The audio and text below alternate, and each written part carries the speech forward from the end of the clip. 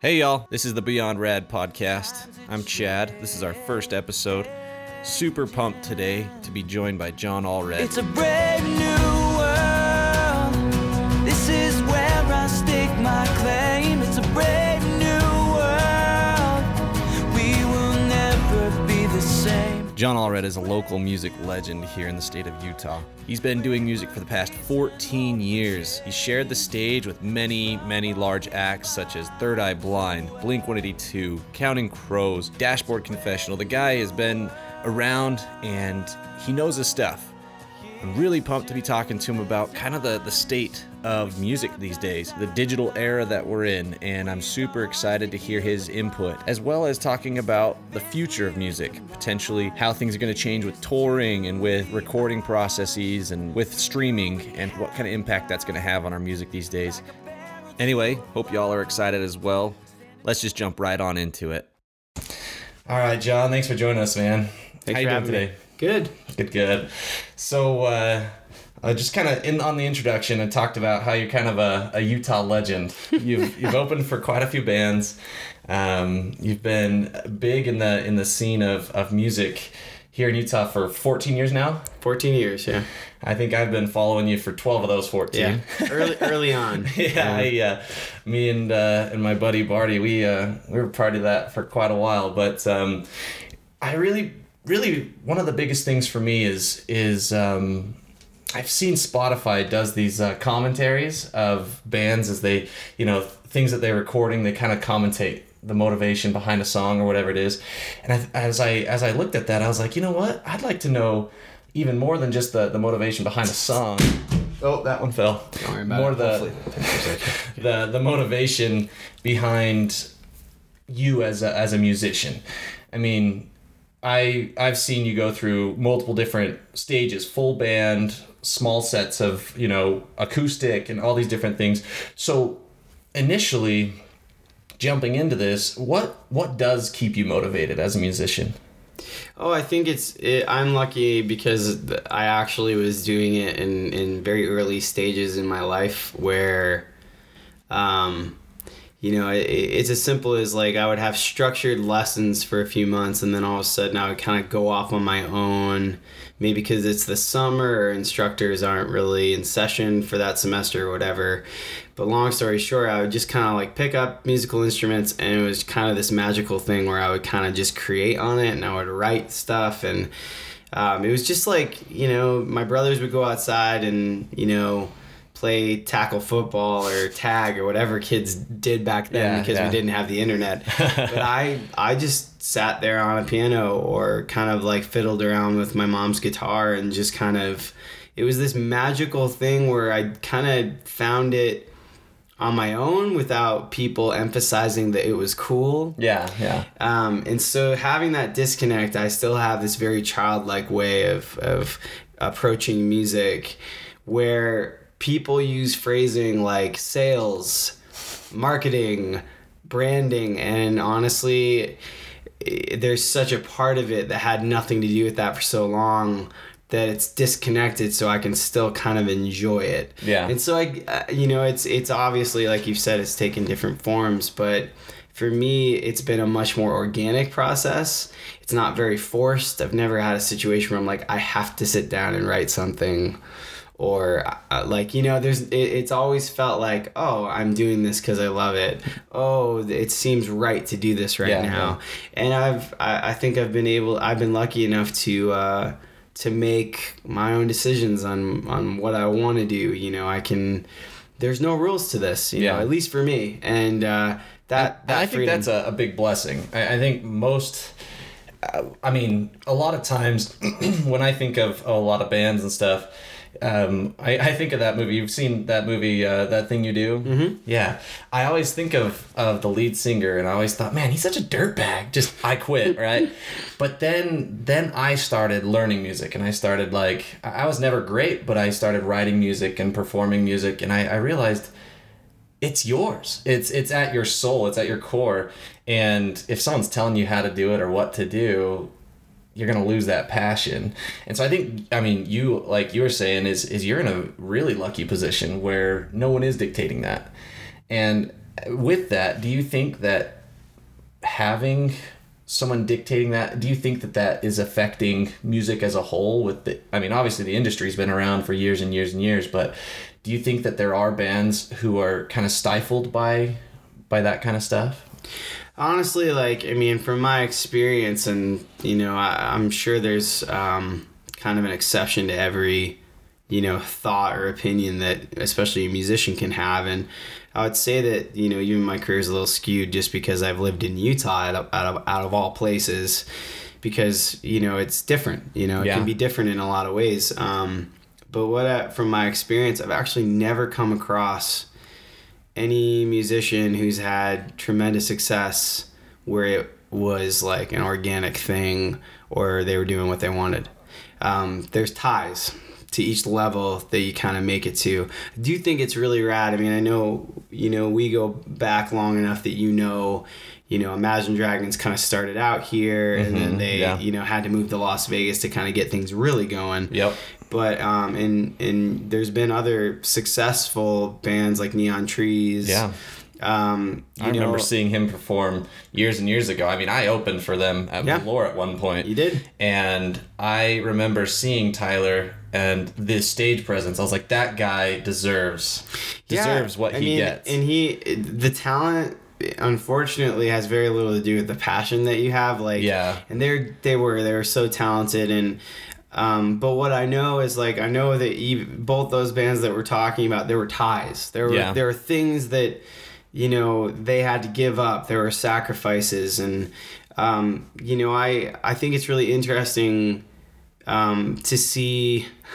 I think the funniest thing that I experience, and it's probably the one reason that it's there are some drawbacks to being completely independent, from never really people defining you by saying you had a big break or you made it. Yeah. The drawback is the hype. And the hype is something that it keeps people excited about what you're doing. They feel like they belong to something that's kind of bigger than they are. Yeah. And I think when you remain a local entity or even a regional entity, I kind of more classify myself as, because I don't just play. Yeah, you go Utah, Idaho, Las Vegas. I do West Coast, quite a pretty few California shows, frequently. But the thing is that, I see a lot on social media, people going to these concerts still of these bands since they were going to them when they were in high school.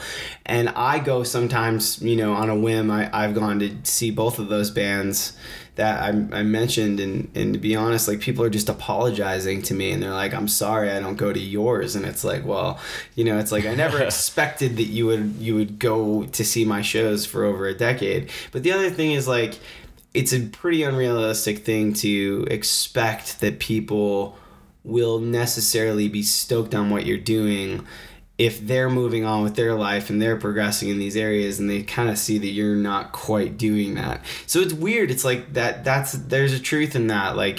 That type of success that those bands have had, their names that you drop, you're I heard them on the radio, I saw them in this movie trailer, or even in the movie, I heard their music. There's this hype, and honestly, there's an excitement about music in general, and it's probably the reason I got into certain bands too.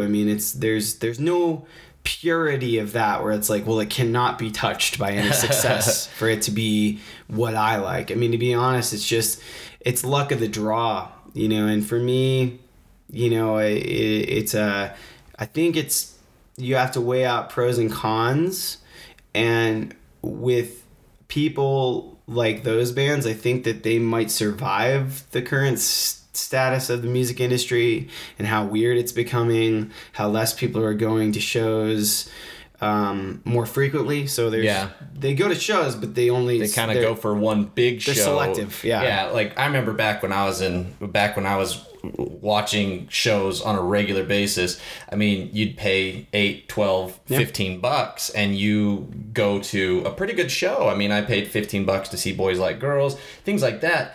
Now you're looking at, a simple band, a smaller band, and you're paying $30, $40, $50. Yeah. And I think people have become more selective at that. And this is kind of the next thing that I wanted to talk about is the transition from almost transition back to a single-based society where we used to, I mean, back in the 70s and 80s, lots of singles would drop and lots of, single track record or a 7-inch. That's what they call them. Yeah. And it would drop and you'd get maybe 1 to 2 to 3, 4 songs, whatever it is. And it would just be, that was what it was. And then it switched and all these bands made albums and there was kind of a story to be told and a cohesiveness behind all of that. And we're kind of transitioning back to a singles thing. Oh, yeah, definitely. And a big portion of that is Apple Music and Spotify and those music providers. So how do you feel that is affecting music as a whole right now? Oh, it's I don't know how much information I should disclose just because it kind of ruins music for a lot of people. They've actually calculated all the users on Spotify, how many listens there's been, how many people are subscribed with paying or free service. Yeah. And it's actually impossible to have that many plays. So what you're finding is about 50 to 60% of the plays are actually real, and then about 40% are bots. So there's like some computers in like Indonesia and all these other places that are boosting things. Yeah, they do that on obviously other platforms as well. I mean, it's kind of the thing of social media nowadays in general, right? Yeah. So you've got fake views on YouTube, you've got fake listens apparently on Spotify. I didn't know about those, but fake likes. You can pay for anything. Yeah, you can pay for any of those things. Fake retweets, fake all of these different things. And it does affect the sincerity of... Well, yeah, I mean, but the thing that's so interesting is, like, you have people that... there's a slow build with these singles. So, like, a great example is, like, Post Malone is, like, really huge. He's one of the top listened to, artists on Spotify. And that dude has a slow build. It just was, like... It accumulated millions, and then the hype started looking around. And people do pay attention to numbers, whether people admit it or not, they're not going to be as impressed by somebody who has 10,000 if they got 1 million. Yep, it's true. And the real truth is, like, it gets spread around at that point. So once it hits like this peak, and honestly, it wouldn't have gotten there if it wasn't boosted. And the real truth is that it's all about visibility now in the industry, and it has very little to do with very much anything else. It has to be good, it has to be shareable. Yeah, of course. But it has to be visible, and it takes a lot of money. It takes a lot of clever marketing, things of that nature. And honestly, it is a lot less money to boost one song than it is an entire record. So what you're seeing is, like you said, it's gravitated back to people listening to singles. The thing is that is a clear, proven, kind of in your face, it's visible that it's kind of a corrupt kind of platform, is all you have to do is go to like the charts, and it is actually impossible for 10 songs from the same record to be in the top 40, but that happens all the time, and it's because they're just boosting it. They're just boosting the whole record, so they're doing that as well. And it's kind of a bummer because I just don't think there's the MySpace days and even the YouTube days are kind of over, where it's like I found this band because I was listening to someone else and I was totally stoked on them. I think now it's actually like there's only so many people that are visible, and the main reason for this is there's lucky few that have the money and the means and the people to promote them, and it's few and far between. It's kind of like a flavor of the month. You'll see one band get boosted really hard one month, and it's a different game than it was even 5 years ago, and this is all stemming from a very, very kind of something that wasn't as transparent until the last few months, because Spotify went public. Spotify has the majority of the shares are actually owned by corporate entities and record labels. I wasn't aware of that. So That's record labels make millions off of Spotify's stock. And so what happened was they did a deal, and it's an awful deal, where they said, hey, we want stock, but we also are going to do it so you don't have to do a payout to our artists. That's very much. So if you don't know, if you've figured it out, for most people who own most of the rights to their music, They make 0.375 of a cent for every listen. Yeah, so essentially, I heard about that. You have to listen to something 3.5 times just to pay an artist a cent. Yeah, and that's just so bizarre to me. And that's something that I always find very interesting, because even with bands that are on a record label, these bands. They never really made anything off of their actual it's all music. off touring. It was, yeah. But the thing is, during the digital age, they were making too much, and record And the labels market's gonna correct itself. Record obviously. labels weren't happy about that. Corporate entities weren't happy about that because they can't make any money off of a band that goes direct to a distribution service. So what they did is they've made digital purchasing very unpopular, and they own most of the streaming shares. Streaming. Yeah, I mean, so. I look at it, and I kind of use the streaming service as my my kind of gateway, right? It says I listen through the album. I say, is it good enough to buy? And the taster. Yeah. And the thing that I also, I mean, some of my favorite bands, I realize that I haven't paid for their albums in quite a while, and I'm like, there's no way that I've listened to it enough to give them the support that they deserve. Yeah. And it's kind of like one of those things where I have 400 CDs all like purchased. They're all just sitting there. I don't use any of them anymore, but I like to be able to say I paid for that album. Yeah. Especially the ones where I went to the show and I bought it directly from the artist, because that's an age that's just kind of disappearing. Well, to be honest, I mean, you've shown your age. Oh, yeah, exactly. Yep. I mean, because even, and this is being slightly contradictory because I listen to Spotify. I have not bought a physical record in a very long time, and I make my own. And the real truth, I feel like it's just like, it would be weird not to have them at shows, but there is going to be a moment where it's going to be weird to have them at shows. Yeah. And it's just, we're not quite there. We're in an in-between of mediums. It's almost like, we have 4K right now, but at the same time, most TVs and most services, whether it's Apple TV or whatever, are 1080. Yeah. And so we're not everybody's using it yet in order for it to justify that we stop selling Blu-rays or something. Yeah, and I mean, not even to just mention that we aren't even there in terms of the full acceptance of 4K. I mean, I still only have 1080p TVs in my house because I don't need 4K. No, it's not. It's not necessary. It's not fully universal yet. Yeah. And the thing is that that's, and the other thing that's gonna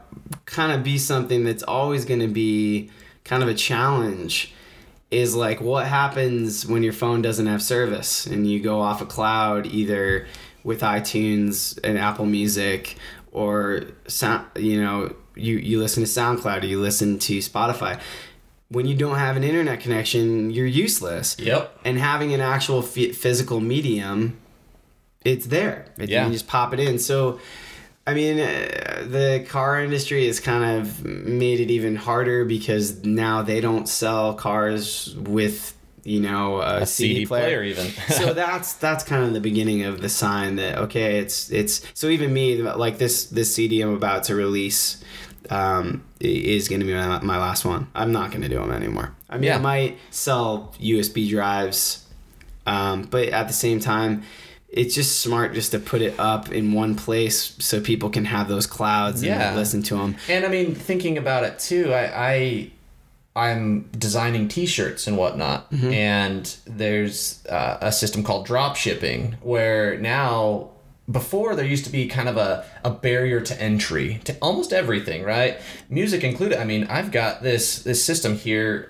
Someone could buy exactly what I have for a couple $100 and become one of the best musicians. The barrier to entry nowadays is so minimal. And even like I was saying with the T-shirts, CDs, these things, it's all, you've pretty much just made it almost impossible for yourself if you're buying. I mean, even on this album, by the way, he releases it May 26th. Yeah. But it's more for nostalgic value. It's for the people who've been following, like me. Yeah, I mean, I'm probably gonna put it online, but I actually might not. It might not have all the songs. I might make it a little bit more special in that way, just to incentive, as for it to be an incentive. But the thing is that's interesting is I'm gonna have like a personal note that I'm gonna write everyone. Like, I'm trying to make it a personal thing instead of like. That's why you limited it to 500 copies. Yeah, like I'm not gonna. I mean, the thing that's so crazy to explain is that I'm very aware that it's old fashioned, but I think it's even crazier that people are trying to get vinyl to be popular again, just because of the price point and how expensive it is. But also the fact that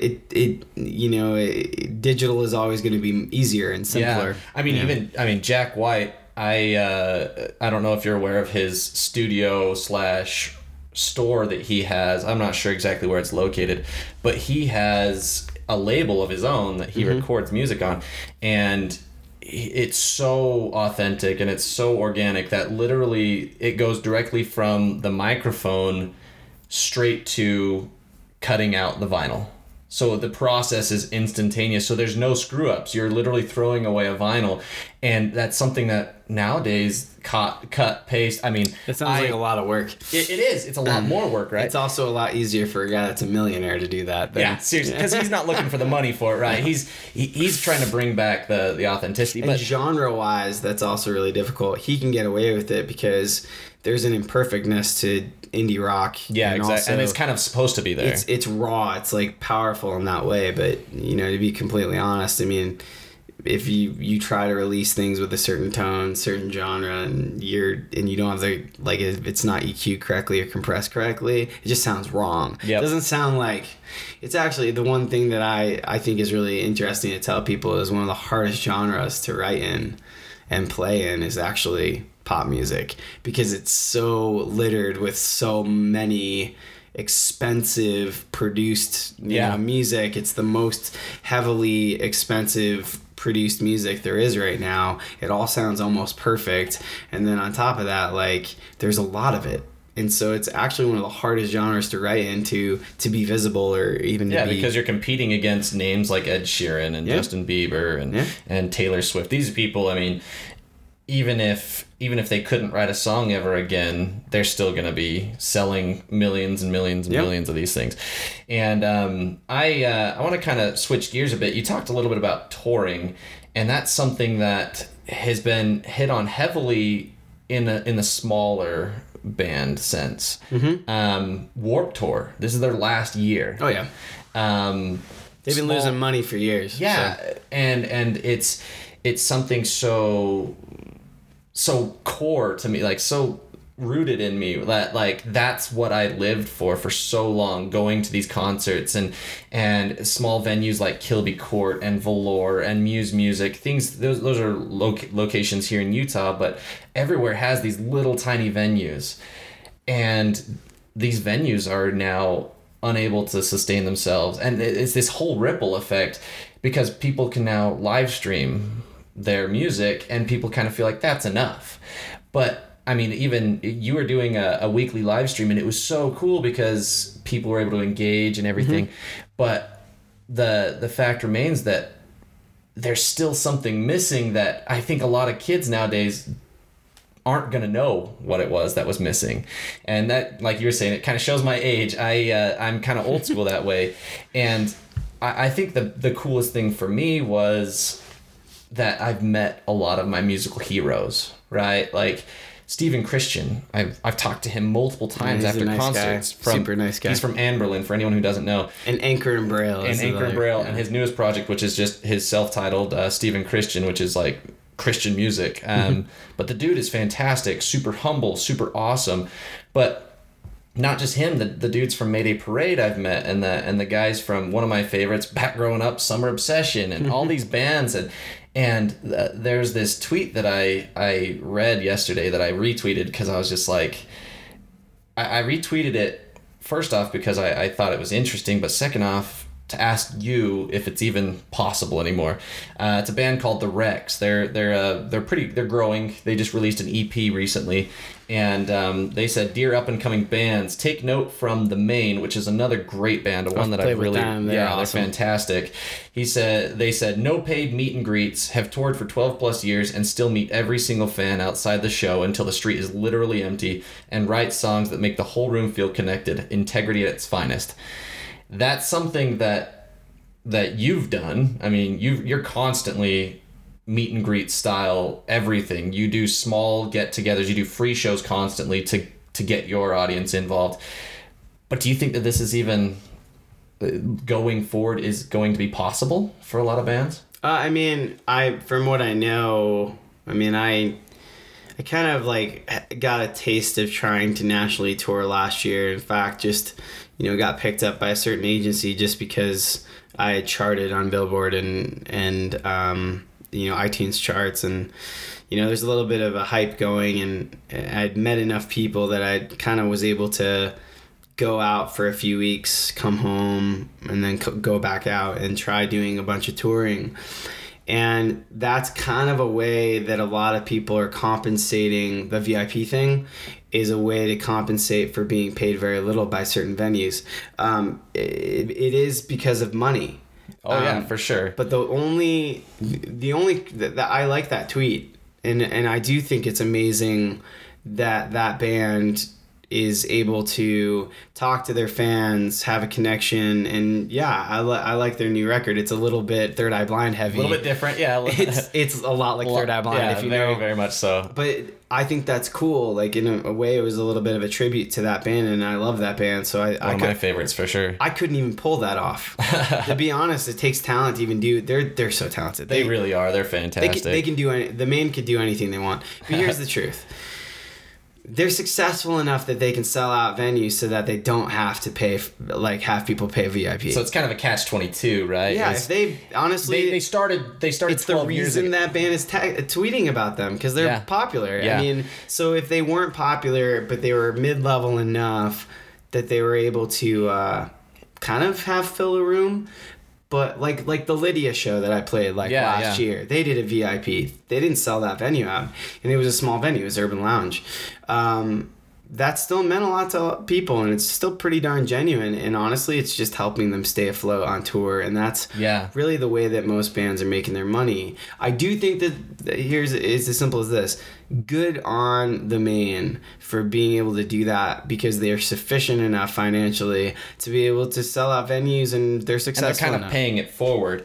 And it's such an interesting thing, because I mean, touring now isn't going to be profitable. Writing music or producing music is losing its profitability very quickly with streaming services. So what's the future for small up-and-coming bands?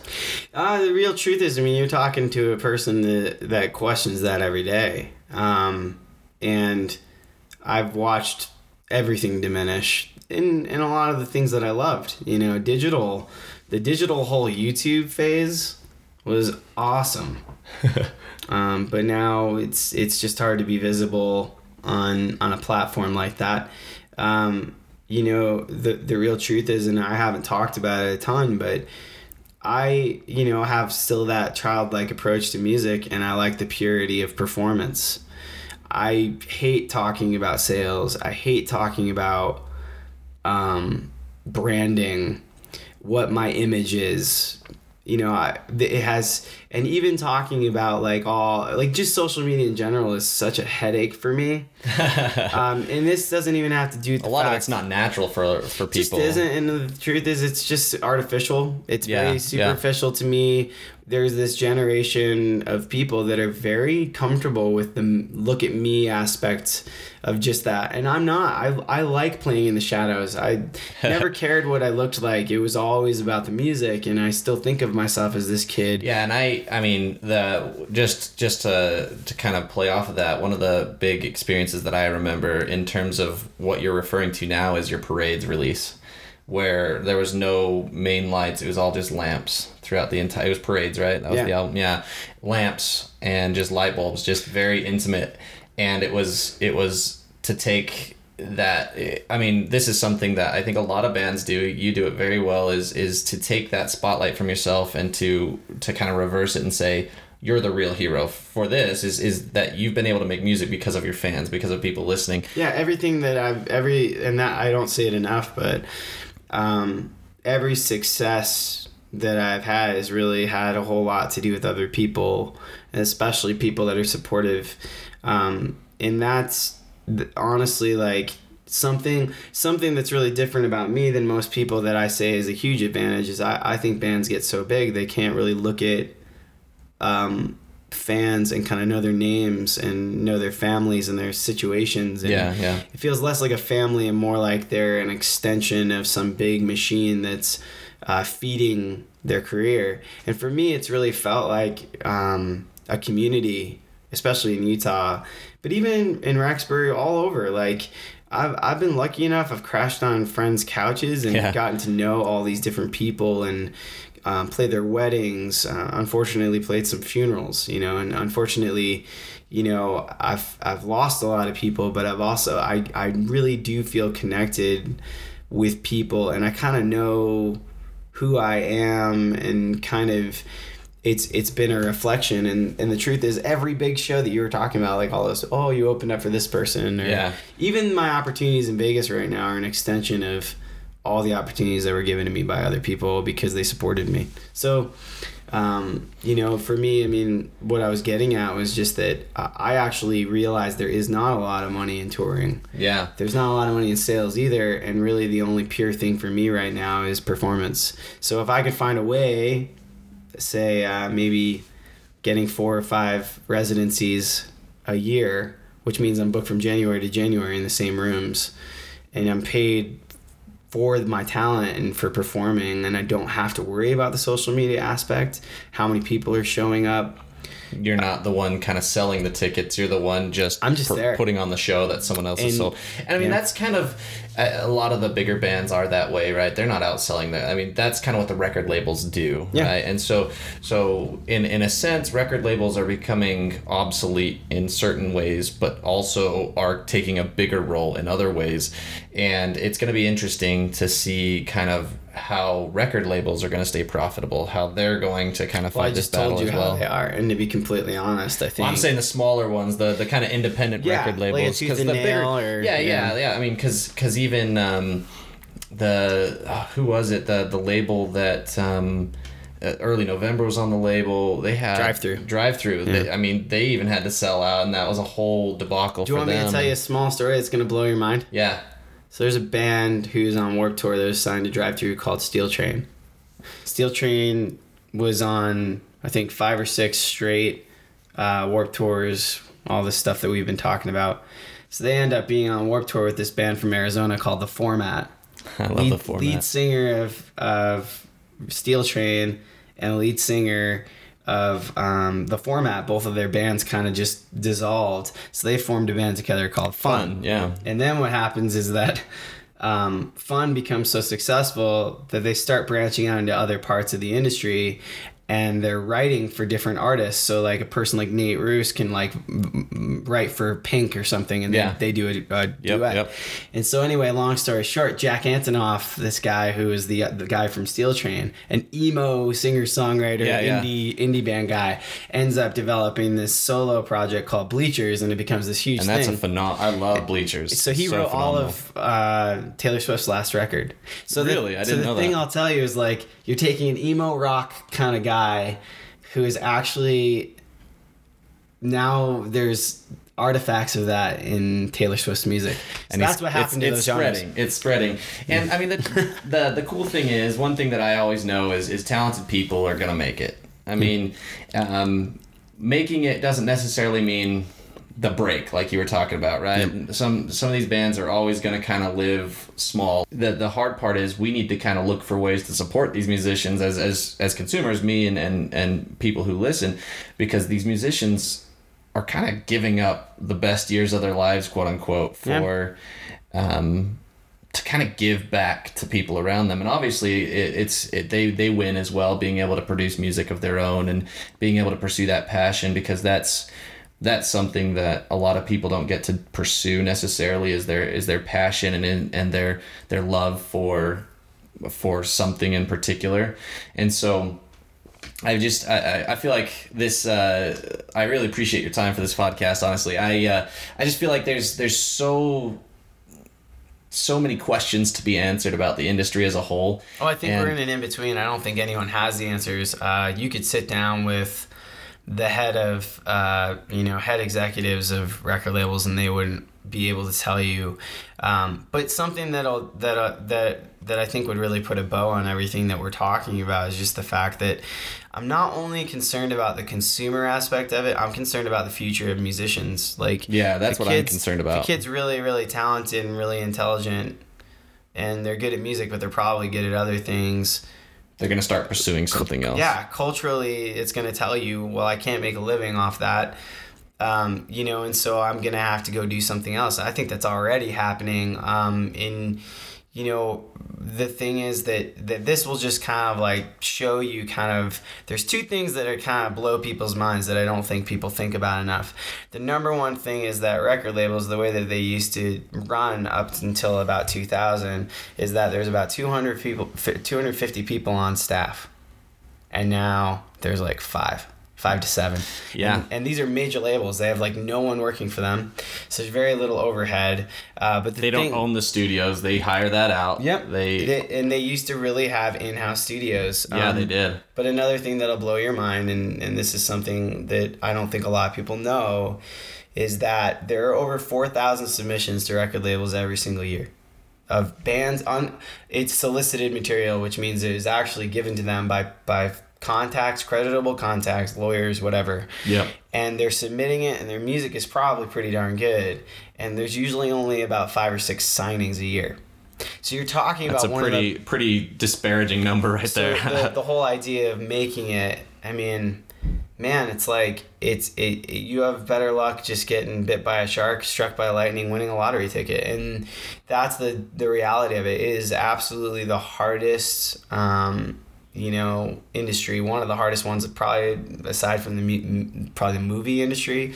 But the thing is, like, you've talked about so many people, and I know for a fact that like even Steven Christian, the guy from Anberlin, had a day job when he wasn't touring.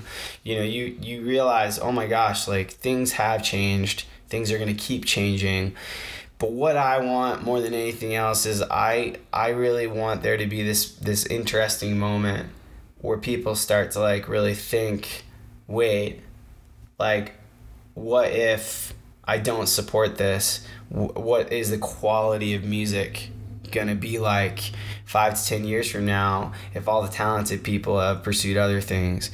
And the other thing is, like, are we letting it get to a point where we should be at our most creative and we should be at our highest point of intelligence now because of technology?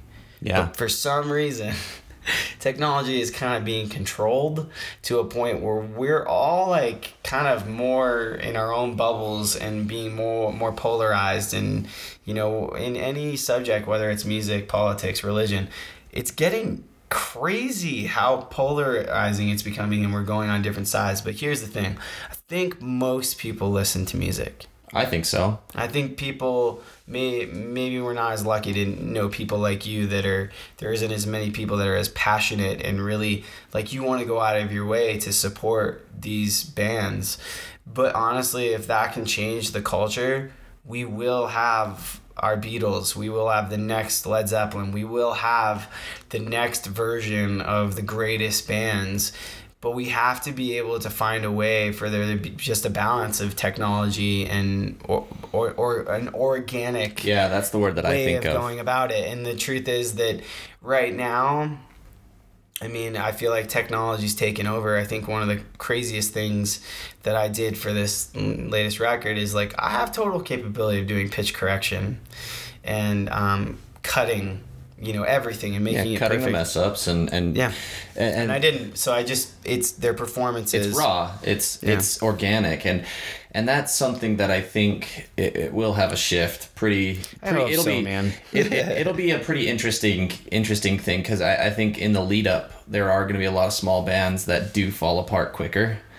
and we're gonna get those bands that release an EP that's phenomenal, Yeah. and they're just gone. One of the bands that I have been trying to find more music for is a band called Sleeping in Cars. They're fantastic. I don't know if you've heard of their Cool music. name. Yeah, Sleeping in Cars, and I've found 4 songs of theirs. It has a Jameson Parker style feel, 'Kay. which is always good. Which most people won't know what you're Yeah, talking about. no one knows I Jameson do. Parker. Look him up. Fantastic. That was actually the first concert I went to. Jameson Parker and Juliana Theory. Oh my gosh. I was at that show too. That was such a good My one. best friend played with Jameson for, what, Yeah, 2 years? Dave. Yeah, Dave did. Yeah, and but it's this thing where these bands that have phenomenal talent, they're just gonna kind of fall apart. They're not gonna be able to sustain themselves, and the only ones that'll get through are the passionate ones, which is good. We want passion, but we need to make sure that we support that passion as consumers. And I remember this. One of the saddest days for me was when there's a record store here. It used to be here in Orem called Graywell, and I would go there all the time, every Tuesday. It used to be Tuesday releases, now they're Friday releases, but every Tuesday I'd go and get the newest albums. It would be, every brand new good album, I would spend $20-$30 a week and get the new music. That's not possible for me now because the only store around here that sells CDs that aren't your everyday Walmart CDs is Best Buy, and even them, they're so limited in their variety. So now I'm constantly searching, trying to deep dive into the related artists section of Apple Music, and trying to constantly dive deeper and deeper to find these small bands and trying to really support them. But the thing is I can't support them aside from Going to the shows, yeah. And they're not coming because they don't, and it's just this constant cycle, right? And so the goal that I've made is, if I find a good band and they've got some merch, I'll try and buy a t-shirt or buy a hat or buy some of the merch, so that way, because that's actually the stuff. That was something I was going to talk to you about, but we've kind of gone a little long for you. can I always appreciate cut your it. time. Yeah, I always appreciate your time, but that was actually something that I was going to talk to you about. Was the merch is always different for these bands because the margins are actually there for a lot of these bands when they're on tour. So if you're going to a small concert with bands who are probably struggling, let's just assume that they are, because most of them are at this point. Buy some merch if you've got some money. That is one of the ways that these bands make their money, is they sell t-shirts, they sell wristbands, they sell these bundles and stuff. And I think that would be a good first step, is first off going to the concert, second off buying the merch from that concert. But John, thank you so much for your time. I really appreciate it, man. Thanks for having me, man. Thanks for your insights in the industry. It's gonna be interesting. So maybe we'll follow up here in like 6 or 12 months. We'll see where Cool. things are at. Yeah, Thanks, that'd be man. good.